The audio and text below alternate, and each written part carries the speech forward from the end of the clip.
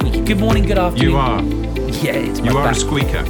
You're a bit of a squeaker. Mine's all new and lovely, and I've got some new wheels on my chair. I've got new wheels on my chair. Do you reckon that chair manufacturers are now realising that their warranties might bite them in the backside? Because a lot of these domestic chairs that people are buying for the home offices are failing because people are sat on them, 8-10 hours a day.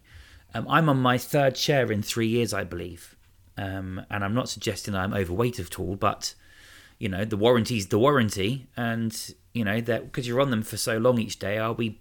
Anyway, interesting question. Good morning, good afternoon, good evening. It's a very important question. It's a matter of, what do they call it? Sort of like hygiene standards in an organisation. This chair...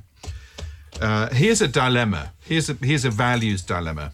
I had to wait for this chair for an extraordinary length of time. It's like 2 months because of various cock-ups and delays at their end. And I was ready to give up in the end. And anyway, it arrived 2 months late, and I'd sort of given up on the whole damn thing, to be honest. And it's quite smart. It's quite a lovely leather thing. And anyway, I got a note from the supplier to say that they were sending me a full refund, and that the chair didn't arrive when it had. Oh. Now, what do? You see, I always have this tendency to go, right, well, I better let them know that the chair's arrived. And that's what my starting point is. Then I speak to my wife, who says, are you some sort of ridiculous plonker? You got a free chair. Sounds like their infrastructure is not up to standards at all, does it? Well, I tell you what, though, there is a small nodule appearing on the right side of the seat that is gradually entering my right buttock as we speak. Okay. And maybe these are built in. Non-consensual nodule, I should just yeah, it's clarify. completely non-consensual. Right. And it's a non-consensual nodule appearing in my right buttock as we speak. And if I sit in this chair for too long, I think it will actually create an actual hole in my bum. Oh dear. Well, listeners, thanks for tuning in to another episode of the Global Leadership Podcast. You did tell me this would be a global leadership podcast, so these are global leadership issues. They are. A nodule in your buttock is definitely a challenge. Anyway, I'm Anthony Price. And I'm Jonathan Bradley. And don't worry, we're not going to be talking about inserting nodules in our buttocks for the next hour. We do actually have a few things. Oh, do we? Oh, don't we? I thought, no. Well, but we have been a little bit frantic this week with lots and lots of things going on. So it is going to be a little bit of a roller coaster, I suspect. When is it not? When is it not? That's the question. Well, indeed. We have listener questions, so if you have a listener question, you can always send them in. For those of you that I are... love those. Yes, anyone tuning in for the first time, you can email them through to globalleadershippodcast@gmail.com. We're going to have a new email address as of next week. The old one will still work, but the new one will be a bit more easy. In addition, you can find us on social media pages. You can follow us. And of course, if you're listening for the first time, don't forget there is, I believe now, I think we're nearly at 50 episodes. Let me quickly check, JB. I think we're nearly at 50 episodes, which is jolly exciting. Podcasts. We are on episode 46 as of last week. So we need to do some sort of celebratory 50th anniversary episode. 60 coming up any minute now. So are we allowed to forward tease the fact that we're going to have an audience, a guest in our audience in the next few weeks? What can we say? No, it's all signed up. So we, as many of the listeners who've been listening to our podcast from the beginning will know, that last year I spent quite a lot of time writing a book with a couple of other characters who I've worked with in the past. One is William Rogers, and he was the CEO of UKRD Group, which is a radio company. And we worked together, and William took his company to be best company to work for, Sunday Times best company to work for, 4 years in a row, 3 years as best leader, the Sunday Times best leader. He's an extraordinary man. And he and a chap called Dave Cool, who's kind of operations guy, he is now managing director of a company called Stage Electrics. We just got together and wrote a book. And we thought, well, we're not going back to normal anytime soon. We're not really believing that every time we get to a new normal, it's going to stay that long. So we thought, well, what have we got? We've got a no normal world. And it's best to be prepared for the no normal world in lots of different ways that we're all thinking we need to focus on. Yeah. So anyway, our book is about an octopus. That's what we thought is the solution to this problem, is an octopus. And there you have it. We've you and I have battered octopi around. Is that the right plural? I think it is. In many moons ago, and I know that you've always talked about if the organisation's an octopus, or the people are tentacles of that octopus, and the head is the CEO, and the legs are each of the reporting members of that executive committee. There needs to be balance of control, otherwise you're pulling into different directions. So I'm looking forward to it. So this is in a couple of weeks' time. I think we'll make sure we promote it effectively enough once we've got the dates locked in. I think do I owe you a link for that, or is that not done? I can't remember. Anyway, you do owe me a link for that. So it is The No Normal Leader. It is now available for pre-order on Amazon, and I'm only saying that only because I get quite excited going onto Amazon and just looking at it there. This book is there. It's ready to pre-order, and it's actually going to be launched on the 26th of March. So this is an exclusive, actually, because I haven't mentioned this in any of the other areas that we work in. So the 26th of March, The No Normal Leader is available on Amazon and various other places. Will Richard and Judy have it as part of their book club? I think they should. Yeah, I think so too. They'll certainly get a copy. Whether they do anything with it, I don't know. Well, let's hope they do. I'm looking forward to my signed copy. You will get a signed copy, probably from all three of us. Yeah, the last time I had a signed a letter from William was when he fired me. So that's nice to have his signature on happier terms. I'm kidding. He didn't. No, he didn't sign the letter. He just refused to. Just get out. Anyway. So this week we are going to kick around a couple of different topics. As JB mentioned, we've been pretty flat out, and I think actually, ironically, as we go through today's episode, there'll inevitably be our experiences of the last 7 days that may even shape our conversation. But there's a couple of things. In the UK and world media has been a rather tumultuous week in the world. And I think on many different topics have come up, diversity and inclusion being a huge one, around Meghan Markle's interview. In the UK, a quite well-known broadcaster has left his post following comments around mental health. And I guess as I was building up to this week's episode, if I'm honest, I'm reluctant to get into the discussion as to who was right and wrong in the Meghan and royal family, or Meghan and Harry and royal family discussion. And the ironic thing is that I think that me and JB have a responsibility of leaders of this podcast to not necessarily give opinion on subjects that are quite divisive. We need, I think the rule of a leader is to unite. And my question as I prepared for this podcast that me and JB I wanted to kick about is, how much responsibility do the leaders have in these situations to be careful around their opinions, because it may diversify from either the engagement of your people, or it may have a material impact to people wanting to stay in your business that can have harm of that on that organisation. So, Piers Morgan is this guy. Feel free to Google him for the international listeners. He's resigned. I'm pretty sure he was probably walking before he was pushed, if I'm quite honest, because he did say some pretty... I think pretty bold things. Bold is what I'm going to do to remain again impartial here. And when I heard him say it, I thought, you, my friend, are very close to the line, if not over the line. And regardless of whether I agree or disagree with him, you're in dangerous territory. And I think a few months ago, me and JB also talked in an episode about how do you keep your political opinions out of work. We had a guy called Ian Dale on our podcast, and for those of you that don't know him, he's quite a well-known broadcaster in the UK. It was great for us to get, I think we ended up having an hour and 15, an hour and 20 minutes with him. It was a great episode.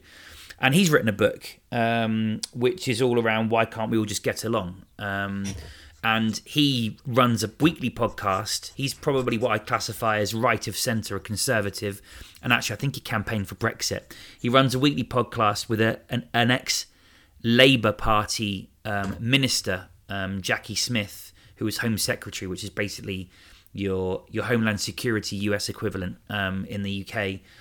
And of course, they're completely different sides of the Brexit debate. They're completely different sides of the right and left of centre. You could say, I wouldn't say either of them are extreme, but they have this knack of getting on. And I think for me and JB in that episode talked with Ian about, if you lead a business, how do you make sure that you live by that mantra? And it was some really interesting discussion points. But this week, again, I've seen examples of hatred on both sides of the argument with the opposite side of the argument.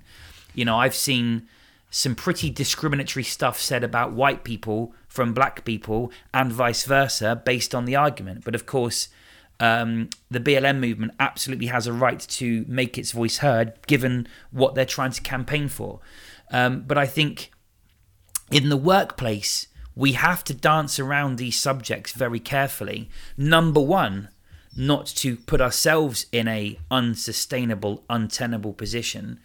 And equally, we have a responsibility to our organisation and our people to be a bit BBC. And my final comment before I've been quiet, because I know that JB's been furiously making some notes in the background as he's probably reflecting on some responses to my comments. The BBC are quite famous for being careful on not having an opinion on much. And it's hilarious because you'll read two articles and you'll see the person that disagrees with that opinion, because it's so impartial, that they are clearly right-wing by having that opinion. Or the BBC, so right-wing, so conservative bias. And then the very next article, you'll see them being branded as completely socialist. So it kind of demonstrates they're doing the right thing, because they are being very careful not to have an opinion. And of all the news outlets I tend to go to first is BBC, because they have this editorial guidance which pretty much says, I ain't going to tell you what I think, but I'm going to challenge it from both sides. And then my final comment, love or hate Andrew Neil, who is another broadcaster I'd recommend that listeners Google or search up on their search engine of choice. He was quite respected. Him and Ian Dale, for me, are two of the big titans of British broadcasting. And I'm disappointed Ian Dale hasn't got more notoriety based on actually political figures of all sides will go and have an interview with Ian Dale. But equally, political people of all sides of the spectrum shit themselves to the point that our now serving Prime Minister refused to be interviewed by him. Didn't he in the end? I don't think he ever did go for his interview, did he? Because they know that he is meticulous in his planning, and he doesn't go for the gotcha, but he knows the questions and knows how to really dig at them. So the BBC are very good at not being impartial. Now, of course, Piers Morgan, ironically now, might end up working for Andrew Neil, because Andrew Neil now works for a pretty opinionated launch broadcaster. In any case, where am I going with this? My thinking is for this episode is, as leaders, how on earth do we be more BBC? How do we unite our people when possibly the opinion of our employees is becoming increasingly divided and wavering? I've seen people a week ago that were very angry at Meghan Markle, that's Angela, isn't it? And then they've watched the interview and then said, well, either she's a bloody good actor, or actually I have to say that she's got some valid points in what she said. And I think, again, another episode, I think if we were to dissect, which we never will, by the way, I don't think. So there's the thinking, JB. Yeah. It's really interesting, this whole area. And my wife received a WhatsApp message this morning. She's on a WhatsApp group, and that's quite an interesting thing when someone puts onto that WhatsApp group an image or a form of words that are unacceptable to you, but you're part of this group with loads of your mates on it. This morning, and the image was Prince Harry dressed in a burqa. I've seen the other one with him wearing a fancy dress outfit with a swastika on the side as well. Yeah. And it was clearly a fake burqa put on him. I don't think he does wear a burqa, as far as I know. But it had a slogan with it, and it was not very nice. And so my wife was incensed by it, and said, "What do I do with this?" And I said, "Leave the group. Leave the group. Just get out of there. This isn't. You don't want to be part of that sort of stuff. So leave the group." So she did. But what it makes me feel is that we are now in a world where there is a huge amount of communication, and it's an open world, open to abuse. We receive these bits of communication on every platform that we have, and David Baddiel, who is a British Jewish, isn't he? Jewish broadcaster. Yeah, comedian, writer. I've never found him very funny, but he's quite witty. I don't find him funny at all. But this is he talked about the relationship breakdown on the Harry and Meghan side, and the palace being on the other, as a sort of collision between the old, rather sort of more closed world, where you close things down and shut it down, to the new open world of Oprah Winfrey, and exposing feelings and thoughts and how things are. It is actually a perfect collision of these different worlds. Yeah. When you think about the makeup of an organization, it's got world. We know from our experience of going into organizations, you've got some people in there, who've got fresh ideas and who are more open and are able to express feelings and opinions freely, but others who aren't. I don't want to over generalize, but it might be that the older generation. No, I agree with that generational thing. Feel less so inclined. I think the younger generation have been brought up on, things like texts and WhatsApp, and a more open culture and a more open space to express themselves. And I think for the older generation, I think this is abhorrent to go on a show, and this has been helpful for me to really kind of think about how I think about the issues that we're dealing with. So if you take that into the workplace and you're the leader of that business, what do you do with these different closed and open ways of dealing with emotions, feelings, communications, what's going on in the world, whether it's right or wrong to appear on the Oprah Winfrey show, whether it's right for a character like Piers Morgan to express what he expressed. And, a lot of people think that how he was doing that was misogynistic and racist. Others will think fair play. He's got a right to express his opinions, and I actually agree with him. Or he's got a right to express his opinions, and I don't. Yeah, exactly. Yeah. And I think that is difficult. The other term that I've come across recently is a thing called false equivalence. And is this similar to whataboutery, as they called it? What is whataboutery? Well, you do your one first. Whataboutery? So whataboutery is I'm justifying what I'm saying because you did something else. So it's basically or deviating from, so for example, if the Conservative Party were to say they were doing X and they were being challenged by a journalist, they would then say, but Labour are doing this. So it's sort of. It's like getting a neuroscientist on a platform to talk about how the brain responds to certain bits of information and data and what actually goes on in the brain, and then getting an alternative opinion from a politician who is going to talk about what they know about science and the brain and how things work.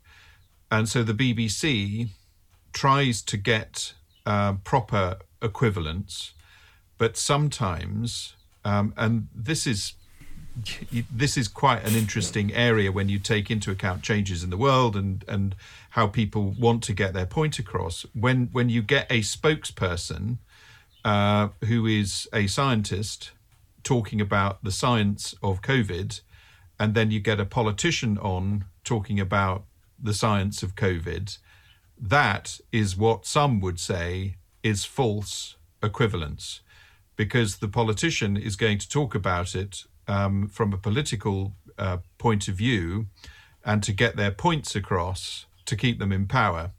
The scientist is going to talk about COVID and what's happening and what we've learned so far from a scientific standpoint. Very interesting. So there's that sort of false equivalence. So I have friends who have criticised the BBC for false equivalence. I see. So I've got friends who are furious with the BBC for being far too right in their approach. I've got other friends who think they're far too left. Yeah. I've got people who think that I'm an old lefty. I've got other people who think because of the way that I speak and the way that I behave, I'm inevitably going to be a sort of right person on the right, and more conservative in my approach. And your wife is a journalist, I think, for some writer of centre publications, but that doesn't reflect her political views in the slightest. No. So this is, it is a massively complex area. So I think you, as a leader, you've got a couple of decisions to make. Right. One is, do you shut it down? Do you absolutely just say we don't do politics, and I don't express my opinions on things like Meghan. I just don't get involved with that. Or the alternative at the other end of the spectrum is to say we debate all of this stuff. We have robust discussion. And we recognise that we all have different views and opinions. We're not going to shut it down. We're going to open it up. We're going to have opportunities to discuss these things. And my opinion, if I was a leader in that situation, I would make myself clear about my view about Meghan Markle and Harry and the Queen and everything else, or I would do the opposite and shut it all down. What do you think? And this is where I do sense there is an increasing imbalance. So the people that felt they didn't have a voice before that now have that voice have the ability to. I've been this cancel culture, and I think what that is doing is suppressing public opinion, which means they are themselves doing exactly what they accuse their I think the woke, isn't it? The culture we're talking about. Yeah. So you've got this woke group who are now shutting down those people. So Piers Morgan, we know, was quite popular because he divided opinion. I guess he's a bit of a Trump supporter as well, but now a Biden supporter. I think anyone in power he supports. But anyway, not going to get into the politics of him. But there was a lady called Katie Hopkins who's now been banned from social media, not dissimilar to Donald Trump. And these people have very popular opinions, and even I will be guilty of admitting. Actually, sometimes Katie Hopkins makes some good points, but unfortunately, the way she goes about it is bloody awful. And I think this comes back into this narrative around, as a leader, how do we communicate objectively and fairly? Because now what's happening is there is an increased. The keyboard warrior generation are now, to your point, they have so much access to the ability to communicate by keyboard. And that's why there's a lot of these memes now coming out, these images with graphics on that say, don't say what, don't type something you wouldn't be willing to say to someone's face. And there is currently, I saw yesterday, there is a petition in government at the moment for a debate to change the law, which requires all social media accounts to no longer have unidentified people. So they have to have a passport photo on their picture, and they have to prove their identity, and their name has to be matching. So you can't hide. I can't ever see it passing, unfortunately, because for obvious reasons, especially with GDPR. But in any case, I think the problem we have as a leader is we're going to have both. I hate to say it, I do think it's a 50-50. I do think there is a growing generation of people that are hypersensitive to anything that their older generation would have seen as acceptable, and will call it out and attack those people, when we all know that the majority of those people that have those opinions aren't necessarily unkind or unnice, but because they've been silenced, they are growing increasingly. Now, we're dancing around politics very carefully here, aren't we? I think, but as a leader, we have to do this. I've been in situations. I mean, you and me have been. We've toured the world together, which has been wonderful for us. But the number of times I sat down in the country over the last 3 years, and they go, "So Brexit, how are you guys doing with that?" And I know I've seen, and you and me have different positions on Brexit, and I'm reticent. I kind of just, as someone that was an employee of that organisation when you and me were doing this tour, I had to sit completely on the fence. I respect the will of the British people, and that's what it is. We now move on with it. I'm not going to give whether I was in favour or against it. And as a leader, I guess we have a responsibility in our organisations to be more BBC. What do you think? Well, I think my inclination, when I look back to issues that were really significant, I was not afraid to express my opinion, and I think there is a point here that, as you were speaking, and really made me think about a leader who is able to articulate their point well, but be empathetic and understanding of other people's opinions. I think that's quite important, because I don't know about you, but I am struggling a little bit with the BBC taking the kind of auntie approach to the debate. I think when there is so much polarity, I don't know that the BBC model is necessarily the right thing for the BBC now. I think opinions need to be aired. I think we have to have some pretty robust, big conversations in order to reconcile and in order to heal around some of the issues that have divided the country. I worry about the equivalence being right. I think that's a really hard thing to do, to get that to be true and fair, because there are examples of false equivalence around in the media right now, which are not helping. But my inclination is for a leader to remain authentic. They must be able to express an opinion, but they also must be able to give other people a very good hearing, and to demonstrate understanding of that. I mean, this is a bit of a generalization, slightly hypothetical, because we don't know what the issue is, but yeah. I think it's cultural. It is necessary for the leader to actually have opinions and to have views, because these are the collections of stories and responses that I think a good culture can say, well, I don't agree with my boss, but I like the way that he or she expressed their opinion and were open to listening to the other side and trying to learn, trying to listen, trying to understand, and wherever possible, to show change of thinking as a result of conversations with people. I agree. I actively go looking for the other side of the argument. Yeah. To question my own thinking.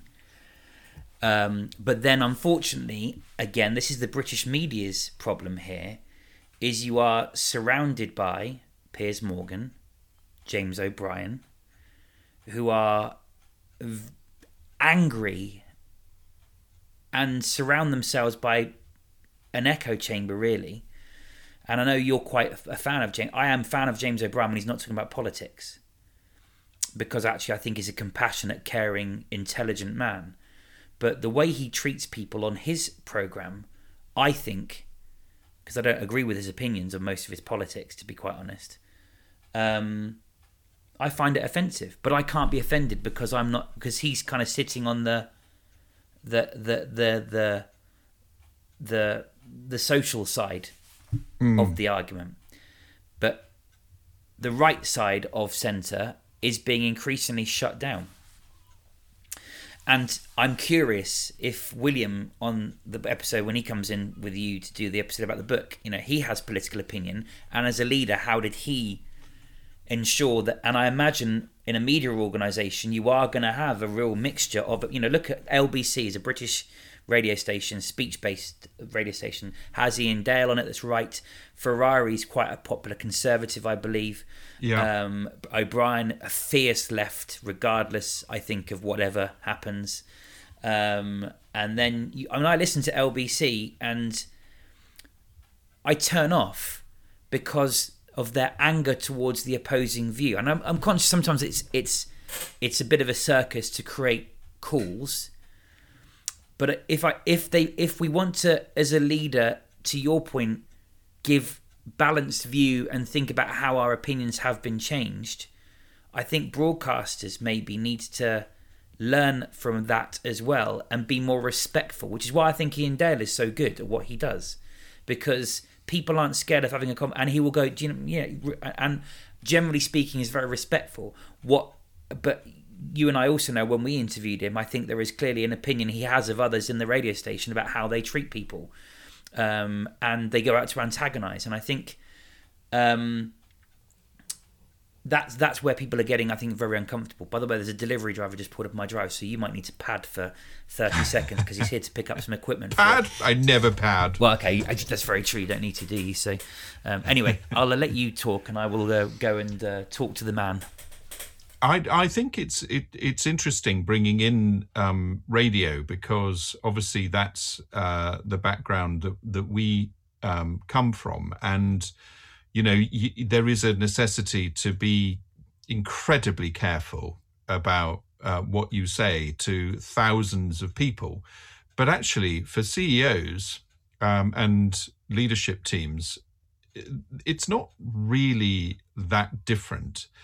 And I think it's really important to practice being really articulate about your opinion and your views, because for me, it's not so much the opinion, but it's how you came to that opinion and how you express that opinion and how you listen to other people's opinions. Because if you swerve it, if you swerve the opportunity to communicate your strong opinions, as long as they are not immoral or unjust, unfair, then I don't know, why you're in a leadership position anyway.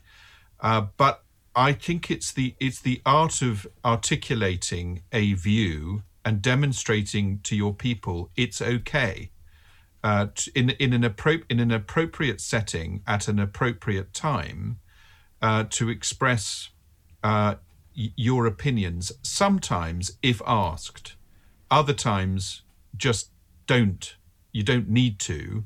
But if you've got a town hall setting, or there's a group of people having a staff meeting somewhere in a building or on Zoom, and the CEO says, ask me any questions you like, I'm really up for hearing your thoughts on anything related to our business. Now, if someone then starts talking about Meghan Markle, is that relevant to the business or not? Some would say not. I would say it is. And the reason I would say it is because on the tip of the tongues of so many clients, of so many suppliers, of so many shareholders, of the outside community, the outside world, it is part of the agenda. It's like meeting a shareholder, a supplier, a customer, a member of the community in a bar, in a pub, and having an opportunity to have a chat. What's the CEO going to do when the conversation moves to Meghan Markle? What are you going to do? Are you going to shut it down? Or you can't, because these are customers, suppliers, shareholders, and members of esteemed community and so on. You don't shut the conversation down. You don't attempt to. You actually demonstrate that it's okay for everybody to have an opinion and come out the other side of the conversation alive and still respecting each other. You mentioned William. I have a very, very different political viewpoint to William. And, we've had some fantastically robust conversations. I can imagine. About certain people in power. And,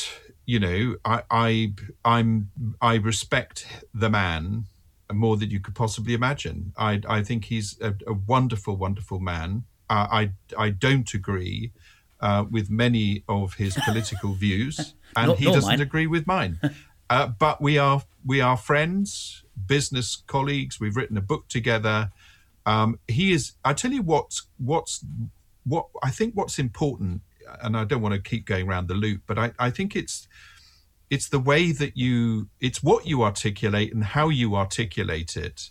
Whilst you're doing that, opening up the opportunity for others to speak and be heard by you. It's a real art, I think.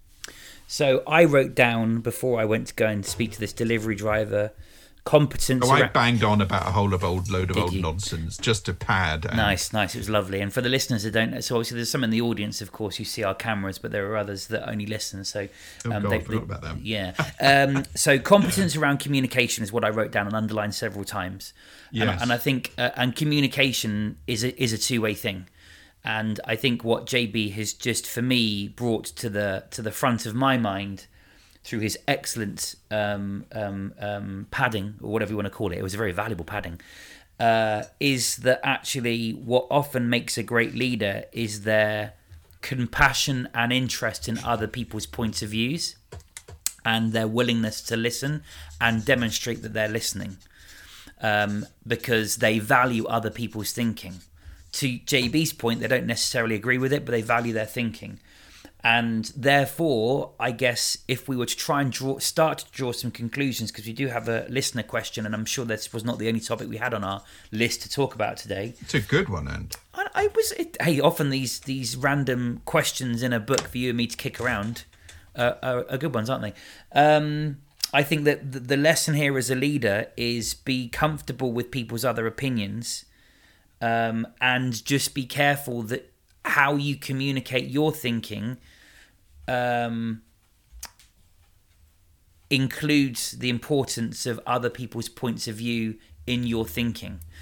And I think as a leader, it is sometimes quite nice and inspiring to tell people that you really value other people's thoughts and go in there saying, it doesn't mean I want to change my mind, but I would love to, I would love to, and if the moment isn't right in a town hall setting, I would be nervous if in a town hall today, one of my team says, so what do you think on the race issue around Meghan Markle? I'd be like, next question. But equally, in the right setting, I would happily have that conversation. I think the other challenge we have these days, especially in the virtual world, JB, is meetings are recorded. And we've all become broadcasters, and we know what happens to broadcasters who don't say things that comply with rules and regulations that previously they would have said in a round table. But with people having their phones recording things for fun now and then sharing it on social media, meetings being recorded and then replayed and shared without permission of the people, I think it has suppressed comfort around communication for fear of reprisals, especially if you can edit it and make it look far worse than it is. Because one piece of opinion I read in the last few days is, in fact, actually was from, and I read another piece of communication from a friend who is in a mixed race marriage, who is mixed race himself, said, we have conversations in our family all the time about the colour of our babies because it's no different to my hair and eye colour. Wonder if it's going to be more like your wife or you. And therefore his point was context is everything. And yes. a little vox pop that's been reproduced around the world now, I think, is probably animated what may or may not be the case, depending on what the investigations conclude in the royal family, which we'll never find out the conclusions of probably, is whether there is racism in the royal family or not. But I think there is, from a leader's perspective, this anxiety about being clipped in a meeting and that replayed without the context, and therefore having an opinion in virtual settings when you aren't aware of your entire audience being genuinely internal people. I am always more nervous about even having one-to-ones with people if they're not wearing headphones, because I know their speakers are on, and that means people in the background can hear what I'm saying. And if my language is anything other than compliant and clean, and I am quite colourful in my speaking in safe settings with people I know and respect and trust, if they happen to have a brother or a sister or a friend in the background that overhears something that is absolutely, against all of their thinking, that presents risks. So I think I agree with your point that as leaders we need to be more comfortable with having an opinion but demonstrating our compassion and interest in other people's opinions. I also think there are people out to hunt down people that have a viewpoint opposite to them to shut them down. And as a leader, the last thing I would want is to alienate someone in my team by partially listening to a point and then taking it to the nth degree to go out and destroy. And as my company that I am a part of grows, I'm very aware that we're going to not always have the culture exactly. I think at the moment we've got a very inclusive culture. We've got a very open culture, a family. I think we're quite a tight family unit. As that company grows, we're going to bring in people that may have completely different values and things to others in the business. And that will change the dynamic. And I am already starting to see some of my team realizing that, this business is growing quickly. And therefore, maybe I can't be as transparent on my thinking that I used to be because I don't know. So you get my point, right? Hey, who knew this topic would go down this way? I think the three test words which we often use are open, honest, fair. I would always want to be open. I would always be honest, and I want to be as fair as I possibly can be. And they're good values to work with in a setting. I don't think it's fair, to shut down that part of the conversation. No. I think it's fair to hear both sides of the story. I think that it's important for people to be honest. And I think to be as open as we possibly can be in an organisation. So and again, this is a tricky question, so I hope it comes. And by the way, whilst you've been on air recording, there's been a BBC breaking news alert saying that Prince William's done a short statement that says that in speech marks very much not a racist family, and he's yet to speak to Harry since that thing. So, these things go on around us, and these are the leaders of our country. Depending on your viewpoint of the importance of the royal family. Anyway, as my question is, as a leader, how do you manage an outspoken person who is not committing gross misconduct through racism, or is incredibly woke and is outraged by anyone that has an opinion that doesn't agree with theirs? How do we embrace their thinking without, but equally challenge their behaviour being unacceptable in the workplace, if we're encouraging an open culture where everyone's values are important? Well, I think so. The key point is that they are outraged by other people's opinion. That outrage is unacceptable. I think that they should be open to listening to the other opinions. If someone has said something, or they are responding to something that is, blatantly, transparently racist, homophobic, misogynistic, they as a leader, those facts are there. If they are clear that those exist, and this person is feeling outraged by it, I think that we as a leader have to work out our own opinion on that matter. I think we are looked at as barometers of fairness, and honesty and openness. We have to be, and we have to call it out. If we personally believe that what has happened is a racist, misogynistic slur on someone else, we have to be prepared to call it out in an organisation. We have to do that. No, I agree with that, but I think there are some now that will consider any other opinion other than, again, you see now, there is a clique of people called the woke community, and they are out to vilify anyone, so let's look at another British political journalist, Owen Jones, and deludes himself in his viewpoint that anyone else is racist. Anyone that could vote for Conservatives are racist, which, well, I'm a Conservative voter for it. Well, I was certainly in 2019, because I didn't feel, I thought that the Labour government were too risky to put in power. And I think, God help us, had they've got into power, but hey, that's my opinion. But, there are people that are like him as a commentator who cannot have a balanced conversation with anybody. And their behaviour is as destructive as the racist people in that same organisation. But yet, Owen Jones is given a platform and Piers Morgan's platform is shut down. And we have both of these types of people in our organisations. But Piers Morgan, I don't think is racist. Please correct me if I'm wrong.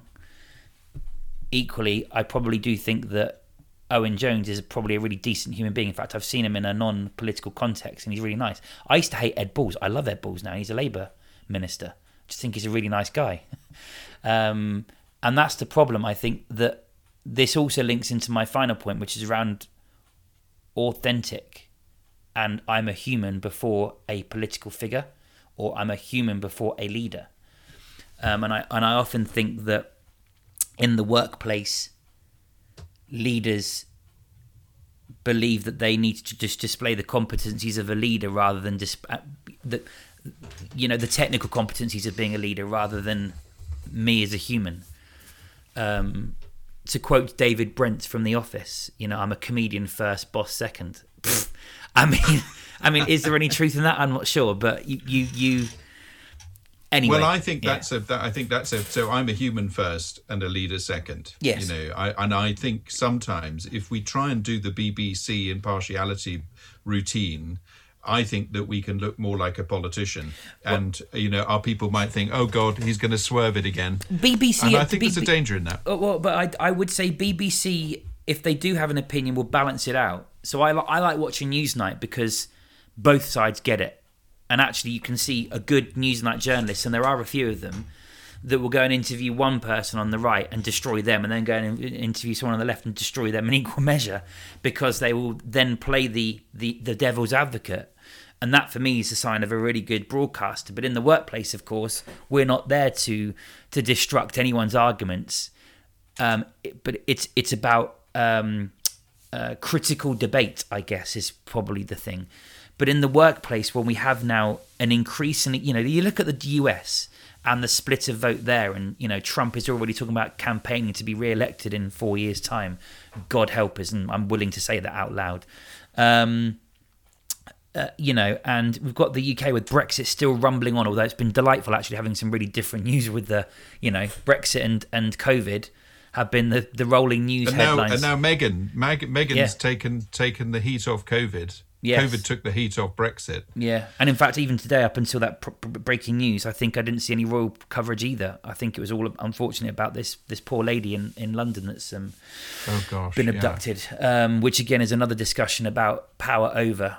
And power with, and there is some merit in that. There's a big debate, isn't there? The reality is that when everyone goes to the office, whether that's virtual or into an office, I mean, I guess quite a proportion of people over the next few months are going to go back into offices.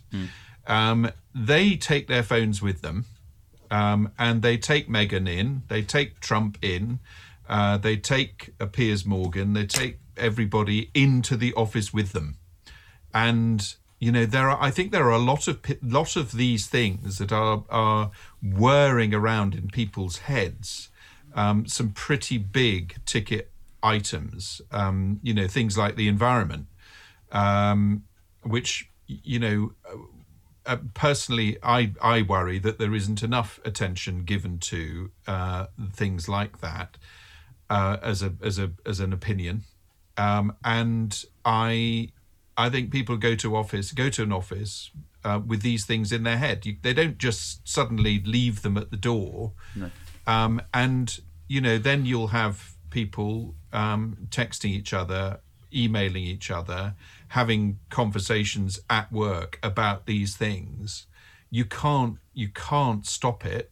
And I think it is more healthy to have an environment where people are practiced in having conversations that may sometimes get a little bit heated and a little bit strong. And I think you can see a healthy culture, a healthy organisation where points can be expressed and people can get heated and pretty assertive about their points. But then when that's done, it's okay. It's okay to do this, and the health of the organisation is fine if it can withstand these things. I'm more of that type of culture than a culture that just needs to shut it down all the time. And I'd rather have people in that town hall, asking me as a leader, what do I think about the racism involved in the Buckingham Palace and Meghan and Harry. I'd rather take a question like that than actually not take the it. company's underperformance in the previous quarter. Yeah, thank you. That would be great. Yes, no, okay, let's talk about Meghan for the next hour. Nice. Well, how is it possible that we filled up nearly a full hour on a relatively straightforward question? And I hope, listening, that you've got some thinking from this as a people leader. I think compassion, communication, listening, and confidence that opinions are okay seems to be the large takeaways. JB, would you say on this one? Well, I think so, absolutely. And the nodule has now made its mark. Wow. Oh, should we finish with a listener question, which I'm quite excited about? Yes, please do. So this is from a lady called Abigail. Lovely name. Yes, I like that name. In fact, I think I kissed a girl when I was 12 years old, when I was 12, and she was also 12, called Abigail, and she was very pretty. Anyway, she was 12, I was 12. Yeah. My girls on at the cinema. I'm glad you added that. Yeah, just clarify there. I was just wondering how to respond. Yes, childhood crush. Yeah. Anyway, so it's not her, I don't think. Unless the surname begins with a D, which it doesn't. So, in fact, I should look her up and see if I'm married. Anyway, Stop it.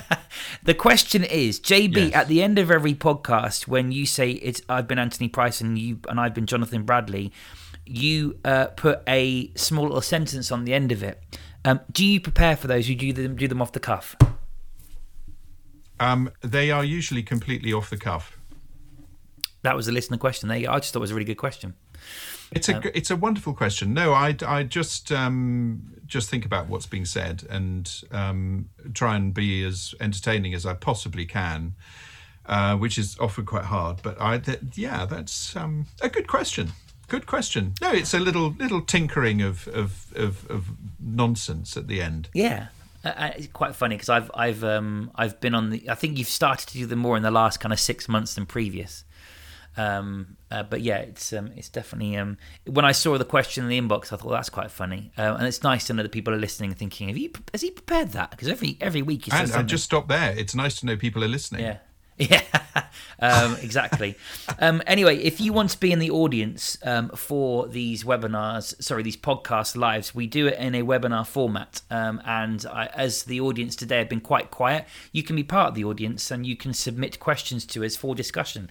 Fortunately, I think this topic has been so interesting. Our live audience have been very quiet on the questions today, but you have 2 minutes if you want to quickly get one in now. In the meantime, a few things from us. If you want to look up the podcast, there are nearly 50 episodes to look back on. And up until episode 30, we tended to have a theme each week, a bit like today, actually. But more recently, it's been very much navigated by situations that we experience or is going on in the news, and we then put a leadership spin on it. So there's loads of episodes. Do have a look. Just search Seedle and then leadership, and you'll find it. Because searching Global Leadership Podcast, we always came second or third. But look for Seedle Leadership, and you'll find it there. In addition, if you want to sign up to be in the audience, you can do. It's free. You need a free account from Seedle.com. Go to Seedle.com, sign up for the Light account, and every week for the rest of your life, you can be in the live audience, and you can ask questions of me and JB to discuss in the leadership forum. Of course, if you're listening to this from the downloads of your podcast provider, please do leave us a review if you like us, or tell us we're shit by emailing us. Submit your questions to globalleadershippodcast@gmail.com. And finally, please do look forward to the Showbiz interview. Let me put some echo on it for the listeners. The book interview with William and JB is in 2 weeks' time. 2 weeks today, in fact, isn't it? It is. It's going to be very exciting. I bet you're already planning the questions that you want to ask, Ant. I'm going full Andrew Neil. And oh crikey! Yeah. You're going to expose the political differences between the three people involved in writing this book. Yeah, exactly. So unfortunately, I'm not allowed to read the book in advance of the interview. So I think it's going to be more a curiosity about why I should read it. But I'm excited because in with this deal, I'm getting a signed copy, which I'm going to frame. And when William and JB are running the country in the future due to the success of their book, I want to be their minion. So great. Any plans for the coming few days, Mr. Bradley? More destruction, more pulling down of ceilings, and firming up all the bits and bobs with interviews. Obviously, we're going international, being interviewed by Oprah Winfrey. We're going to be talking to her about our book and how we came to settle our differences and write a book together. I've got content. I'm writing so much content. I've got about 50 bits of content to write, which I do actually quite love. I love writing content in my shed. I really, really enjoy just going off and getting cerebral in my shed. It's one of my favourite things. I've got a kitchen in my sitting room, waiting to be put into my kitchen. If that makes sense. It does. I remember, wasn't it in last week's episode when it was being delivered? No, it was on one of our live webinars we were doing. Well, so the kitchen, ladies and gentlemen, the kitchen has arrived. Ooh. And it is very, very exciting. And somehow I've got to get the new kitchen, down the tiny little stairs to the old kitchen area, take the old kitchen out, pull the ceiling down, rewire, replumb, lay a floor, and manage my wife's nerves, my border terrier's nerves, all the way through, and my stepson, who just comes down and says, "Is there any food?" So somehow, over the next week, all of these things will be... I'll tell you how I got on next week with all of this chaos in my life. That sounds exciting. I'm excited because I went to JB's house. I hate to say it, I think it's 4 years ago. Ah, good God! I think it was 2017 because the general election was being redone, wasn't it? And your MP was under investigation for expenses fraud, and we bumped into him in the restaurant that we went to. Yeah, I didn't speak to him though. So I think that was 2017, and we're now 2020. It's crazy where these years are going. What's happened to the last 12 months, eh? Yeah. So yeah, but anyway, I saw JB's kitchen, and I know what he's on about. It's a very small staircase getting down to his lower ground floor because he's in a 4-story townhouse. Anyone that's ever seen the original 101 Dalmatians, I imagine that his house resembles the 101 Dalmatians house. Yeah, it is a bit Mary Poppins-ish. It is, or even Oliver. What? Anyway, and yeah, go on. What about you though? Because it's not all about me, thank God. I need to go and buy a car. Oh, another one. You've got a whole fleet now. We've only got one car in the household, and I gave away my car as a company car to someone else in the company. And that was based on advice as well by our accountants. So I'm now carless. So I'm going to do one of two things, JB. That's very carless of you not to have a car. And I got unstuck because I had to go and meet an investor the other day. We went for a walk to talk about the business and investment, etc. And I'd forgotten I didn't have a car anymore. So I went to leave the house, and my wife had her car at work, and I was like, "Oh shit! You didn't swear today. I've done 2 S-bombs today. You've been swear-free for the first ever time." The swear-free episode from Jonathan Bradley. Yeah, so I had to ring my sister-in-law saying, because she's in our bubble, "Can I borrow your car, please? Because I've just realised I've got no car to go and meet this investor," which was very amusing. So it was the first time, because we've been...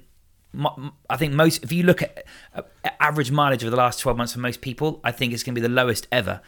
And therefore and I ended up flogging my old car because it was just losing it was $800 a month I was losing in depreciation for it to be sat on the drive, plus the outgoings of running the car itself. So I got rid of it. And so there's a temptation, JB, to either go and buy a midlife crisis kind of old car, so like a modern classic. Well, Aston Martin DB5. Oh no! I've got $5,000 to get. So either I go and buy something $5,000 just to see me through. So maybe an old Golf GTI or something. Get a 10-year-old one of those, or do I end up going and getting a 7-seater again now because we've got too many children to worry about, and then push my outgoings up slightly? That's the debate we're having this weekend in the Price household, Mr. Bradley. Oh my God! And you're doing all of that without a salary? Well, we have savings, and yeah, exciting times. Anyway, on that note, on that lovely bombshell, hopefully next week, JB will give you the update on his kitchen, and presuming that his shed hasn't blown away in these awful windy storms we have in the UK this week. And I will report back on my car acquisition strategy. I think you should just go crazy and get a convertible. Go and piss everyone else. Go get an MG. Oh, I've sworn, haven't I? Get an MG midget or something. So that you can get a 10 to 12-year-old BMW Z4 Cabriolet. Yeah, I love those. $8 or $9 at the minute, and they're with relatively low mileage. So get away. They're beautiful. I love their rear ends. Yeah. And it's a really nice rear. I like looking at cars with proper rear ends. I would agree. There's a real problem with cars these days. They don't make rear ends like they used to. No, actually, right. I'm looking down the street now, and there is some interesting rear ends in my neighbours. They just ended up with all the ends look the same. Yeah. I like a that one, the BMW Z, what's her name, has got a nice bottom. 2 seats though with 4 children. Oh, don't worry about that. That's just exactly. Anyway, one of those small matters to overcome. I've been Anthony Price.